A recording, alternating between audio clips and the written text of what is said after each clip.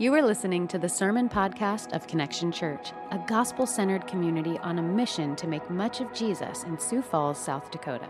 For more information, visit SiouxFallsConnection.com. Thank you for listening.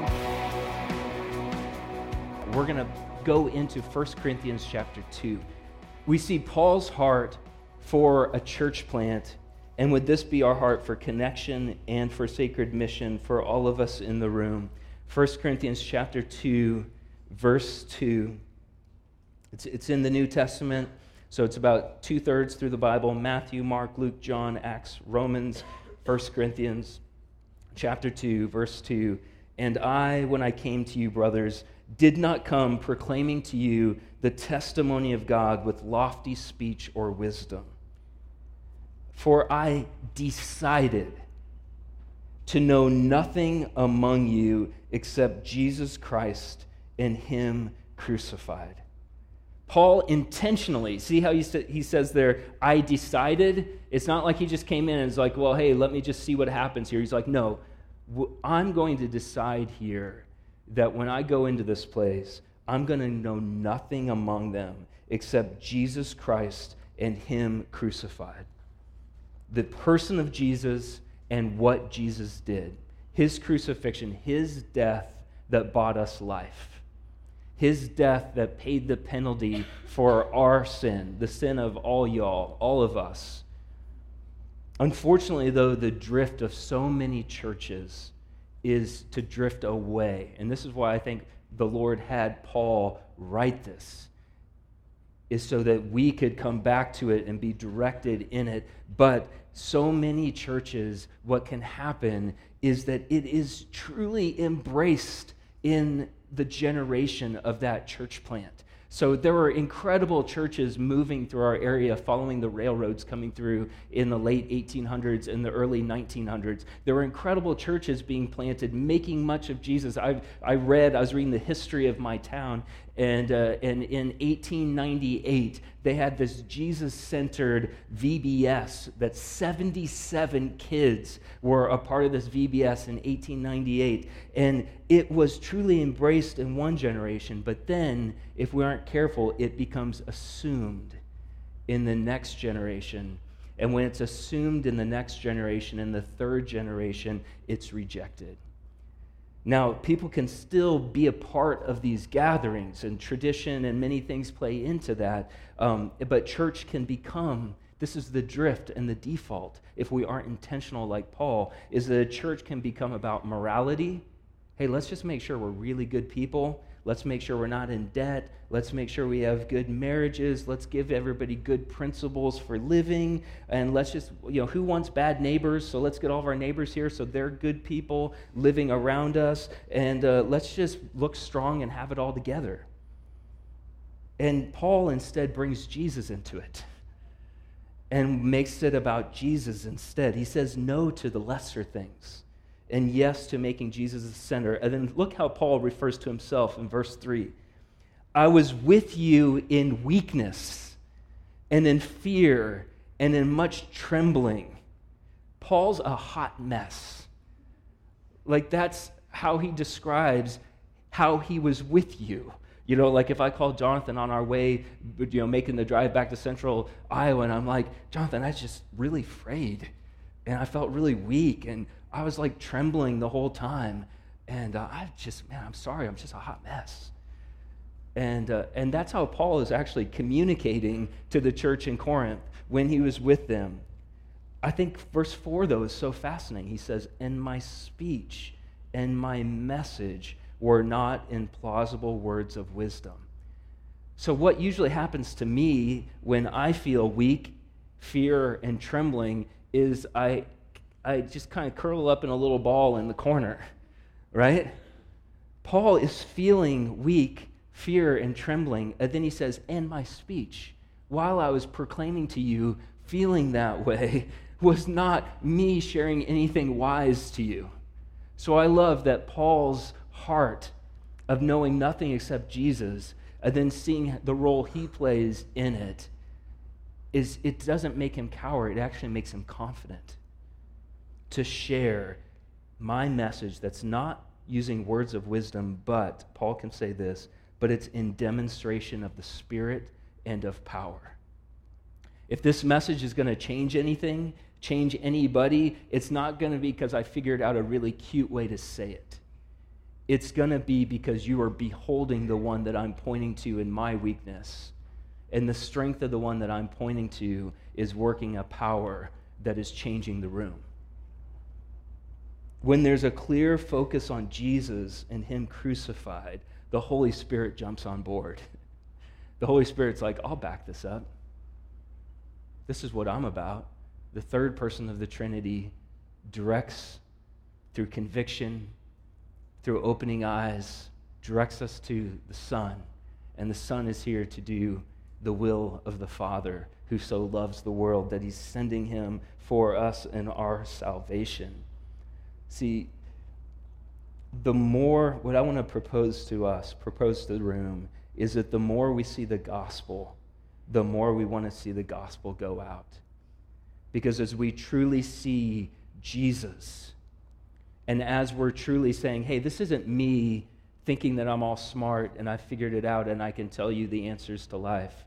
This is us seeing the one who has come to live that in our place. Jesus Christ and him crucified and what he's doing, and then that is being demonstrated by the Spirit and his power. 4th century Christian leader Augustine said this about the Holy Spirit and his life in the church. What the soul is in our body.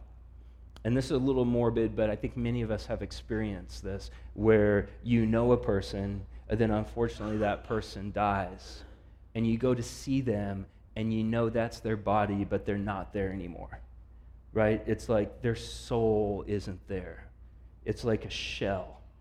And this is the picture that Augustine is giving us in the 4th century. What the soul is in our body, he says the Holy Spirit is in the body of Christ.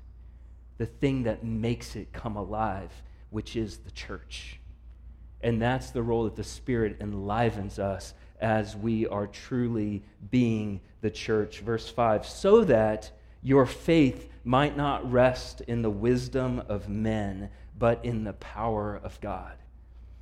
We drove up here yesterday, and we left about noon from central Iowa because each town, probably in South Dakota too, each town has their yearly celebration. You know, so no matter when it is, sometime in the summer, it's like parade, fireworks, truck or tractor pull, you know, all sorts of the really great things of life, you know. And so we did a big float in the parade, and it was exciting to just have us all there. We were handing out, throwing candy. I bought 35 pounds of candy, thinking like literally 35 pounds when you're carrying it, and we didn't even make it halfway through the parade. Like it was an extravaganza of sugar, you know. But then we were handing out bottles of water too that had an invitation on the outside.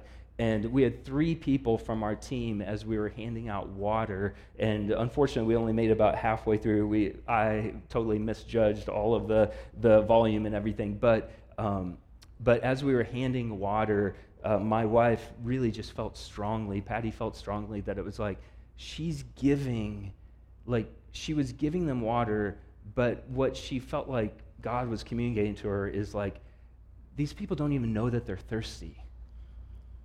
Then you are giving them such a simple thing, and they're receiving it like happy, like they're happy to receive it. And she's like, this is what God's called us to be here, is not a sophisticated people, but a people who are simply pointing to Jesus, and they don't even know that they need him until they see him. And then they realize how thirsty they've been for him all this time. And 2 other people on our team were feeling very similar things from other areas. So this is Paul's posture of his heart, Jesus. We're desiring for this to be our heart's posture as we plant as well, to be a people that aren't looking at our accomplishments, to be a people that aren't looking at our successes.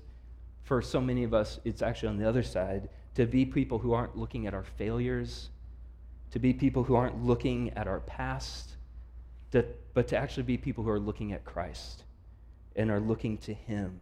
As we look to Christ, we think, we speak, and we proclaim. We look to him, and as Paul looked to him, that made him speak, made him communicate, made him move towards those who are next to him, move towards those around him. And so what do we proclaim? What do we speak? We can't be anything other than clear, and that can seem childish to be like, oh, you got to communicate this like you would to a 4-year-old. And it's like, well, it's a 40-year-old. But it's like, no, we need to be so clear because the stakes are so high. We cannot confuse the message of eternal salvation with clouding it with a lot of other things, because if it's clouded, it can't be clearly responded to. And thankfully, Paul took that opportunity again and again to say, okay, here's what we're talking about. Here is the thing, okay? So if you could turn to Ephesians 2 now, we're going to say, here is the thing. This is what we're talking about. This is why Paul is devoting his life to it. That's why we're devoting our life to it. That's why we are in the room. Is Ephesians 2 is summarizing this for us. So keep going to the right. You'll see Galatians, then Ephesians, Philippians, Colossians. If you hit those, go back a little ways. Ephesians 2, starting in verse 1. And you were dead in the trespasses and sins in which you once walked, following the course of this world, following the prince of the power of the air, the spirit that is now at work in the sons of disobedience, among whom all of us once lived in the passions of our flesh, carrying out the desires of the body and the mind, and were by nature children of wrath like the rest of mankind. So we don't put a sign out and say, if you need Jesus, please come in. If life is not working out for you, please come in. This is so crystal clear that it's like, no, we are all dead. Dead people can't rescue themselves. Our sin has led us all to be completely separated from God, and there's way more going on. The prince of the power of the air, we have an adversary. If sometimes it's like, man, it just feels like life is out to get me. And it's like, well, I think Paul would say in Ephesians 2, yeah, you're feeling what he's talking about. You're feeling how hard things are. And here's the thing, it's like super negative. It's not all happy, but it's refreshing, I think. It's refreshing to be told the truth, right? A great doctor doesn't be like, well, I could give you a true diagnosis, but it's negative, so let's just talk about happy things, right? You'd be like, no, please, speak the truth to me. I need to hear it. Because typically you resonate with it. You're like, yeah, okay, I've been feeling something weird. That makes sense. And that is what Paul is giving us to hear, and by saying, hey, we're by nature children of wrath, like the rest of mankind.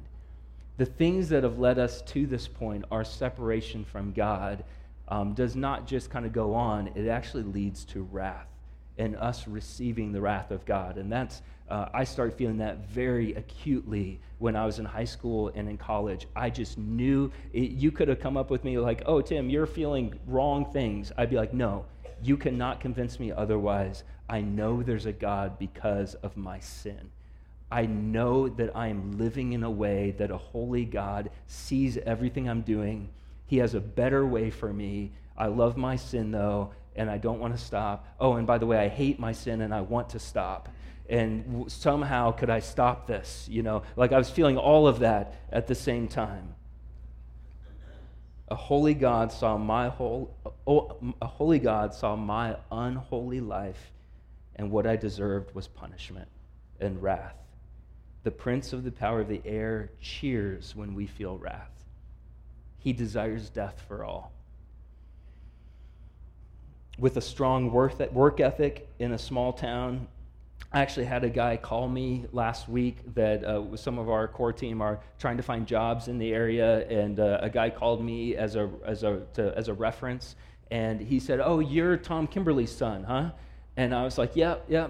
And he was like, "Well, you guys are good people." And he said, if that guy's connected with Tom Kimberly, then he's a good guy and we should hire him, And there's a part of me that was like, we're not good people.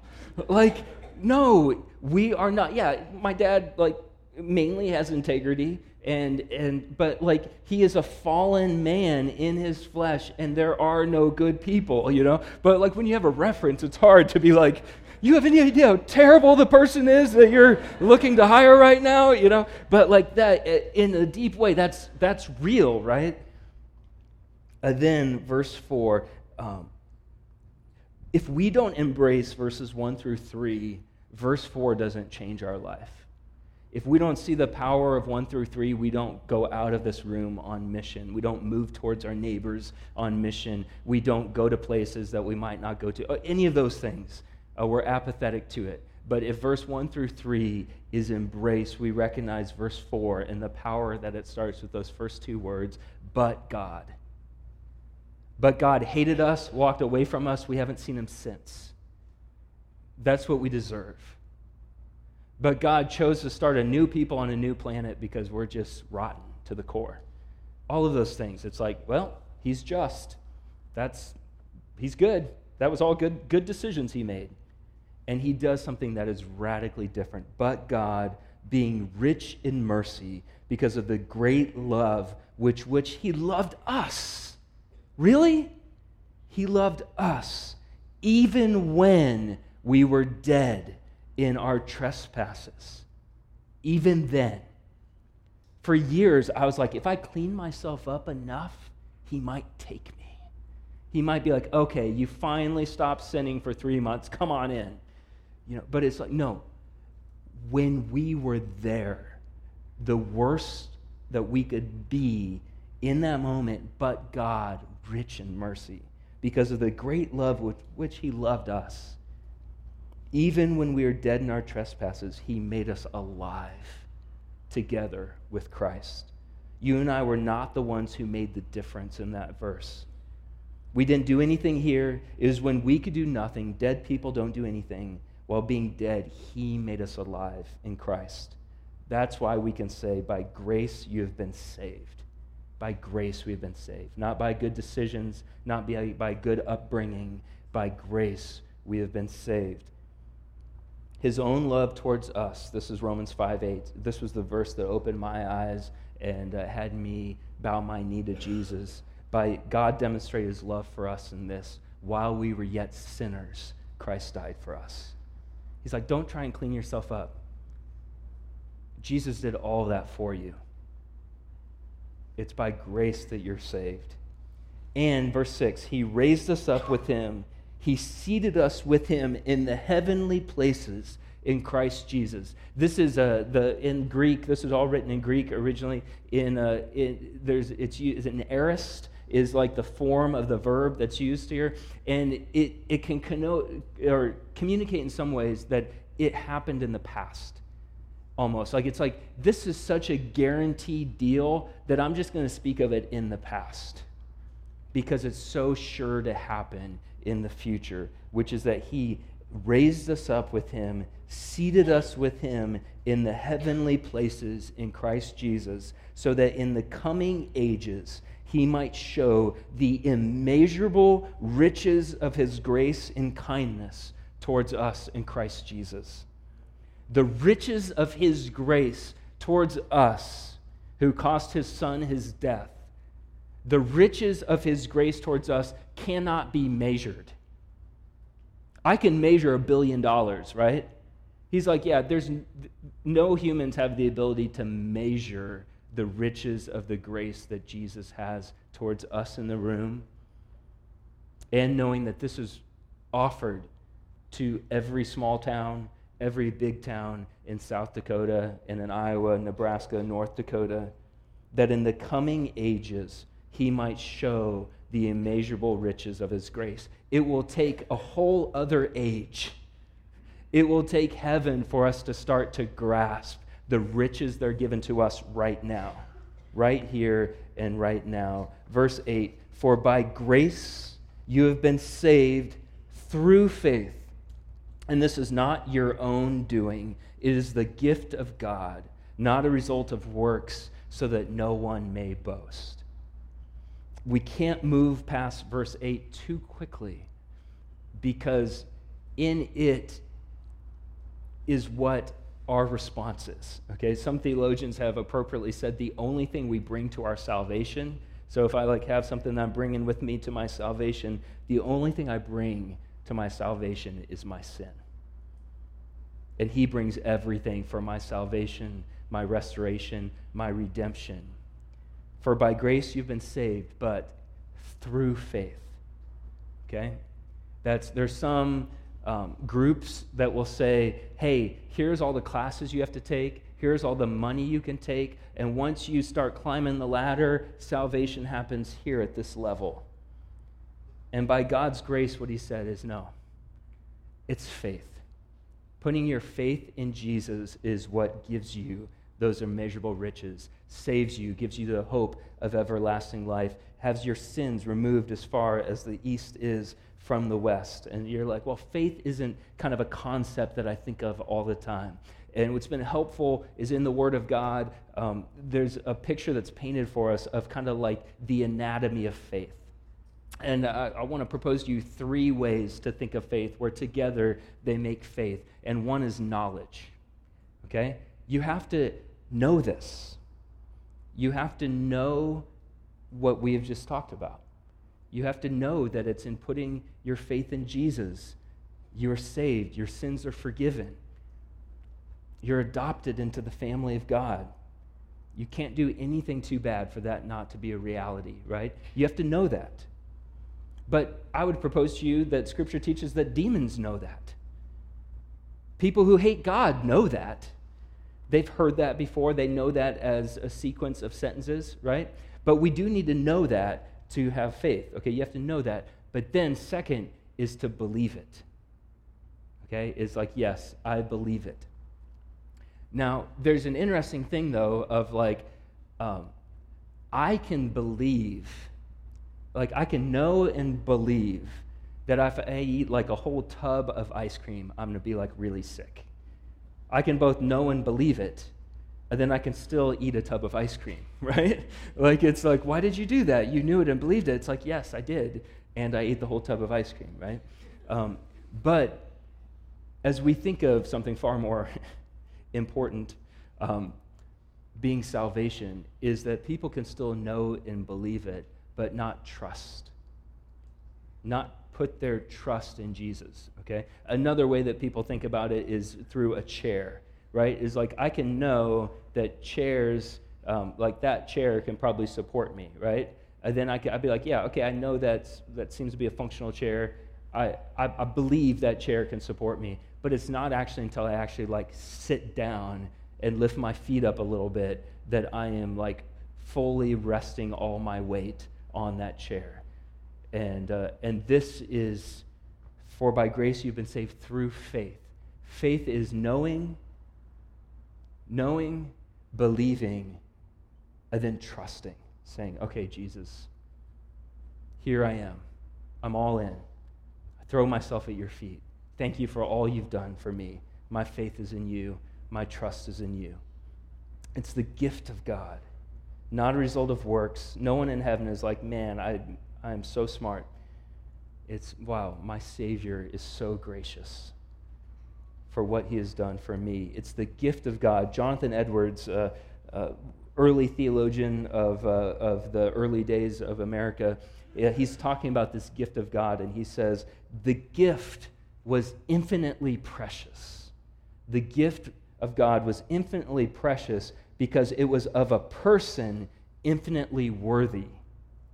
A person of infinite glory, and also because it was of a person infinitely near and dear to the Father, to God the Father. And that's what makes this such an infinitely glorious gift that's been given to us. And then in verse 10, we are his workmanship, created in Christ Jesus for good works, which God prepared beforehand that we should walk in them. All of what we're hoping to do in rural central Iowa, all that's happening through Connection Church, all that's happening to the places that will go from here, workplaces, schools, all of that the Lord has prepared beforehand. Our lives are not a surprise to him. It's not an accident that we're in this room. We're his workmanship, created in Christ Jesus, in him for good works, which God prepared beforehand. There's a huge comfort in that we should just walk it out. He's the coach that has the plan, and we could just walk it out. Resting in him, putting our full weight in him as we seek to see a church planted which proclaims this for a lifetime that outlives us. Church here proclaiming this for a lifetime that outlives us. And a part of our logo is we've got two acorns in our logo because you might not know, but in the state of Iowa, the white oak tree is right there kind of in the middle. The oak tree is the state tree of Iowa. And so putting the acorns there, what our hope was is that and what's common, I think they found in the Des Moines area, the oldest oak tree in Iowa that was living, and it was like 400 and some years old. And unfortunately, died the year after they announced it, which was really sad. But but commonly, oak trees live to be 300 years in Iowa. And what our hope was that what we'd see through Acts 29, through locking arms with each of us, is that what we'd see is it's those acorns planted, and if just one kid who no one with his last name, which is common in our area, that no one from someone's last name for generations has ever been known to love Jesus and put their trust in Jesus. That if the oak trees grow better together. Like if you just have one, it's not going to be as good as multiple. That if we have 2-3 kids even that put their trust in Jesus and first in their family, that could have a 300-year influence in the life of our community. And that's our prayer, and why we even have it there is to remind ourselves that that's what we're heading towards. That's what we're praying towards. And if you're in the room and you walked in without putting your trust in Jesus, I would really encourage you to at least ask someone to pray with you, that God may be having you here right now. You might want to process it more with somebody, but he may be having you here right now for this reason, and to set you free in ways that you can't even understand right now, but you will in the days and the weeks to come. And for all of us, just I pray that our heart's intent would be Paul's heart intent, that we want to know nothing in our community in comparison, nothing like we know Jesus Christ and him crucified. And the more we move into that, the more we'll move into all the areas that the Lord is redeeming. That's why we call the church Sacred Mission Church, is because if you live in rural Iowa, sometimes you might think man, is that happening here? And realizing that Jesus himself is the one that's building his church.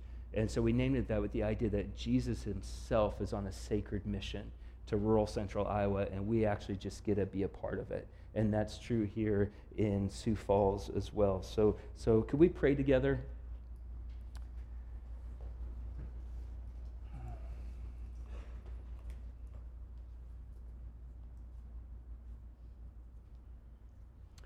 Lord, I just thank you for the opportunity to proclaim your word. Lord, I thank you that this is as true today as it was 2,000 years ago. We can just look around and see the stories of you working powerfully in the lives of each other. And Lord, we know that you are alive and well. Jesus, we know that you are a pursuing Savior. You pursue us to the end of the world to have us find our rest in you. And Lord, we just look to you to say, if maybe we were excited about your mission 6 months ago, and for whatever reason, maybe for good reasons happening in our lives, it feels like that's waning. Lord, would you just renew in us these realities we talked about today? Would you renew in us a strong passion for what you're doing in us, in our lives, that even that you speak in the past tense, even that we are seated with you. That is as sure can be. Lord, would you just melt our hearts in this moment, Lord? Would you give us a resolve that even in our weakness, Lord, that we proclaim, we speak, we move towards those who are not moved by you right now, Lord, that you may give us the opportunity to share with them the hopes of everlasting life. Lord, would you just waken us to what you're doing in Iowa, what you're doing in South Dakota for your glory, Jesus. We pray these things. Amen.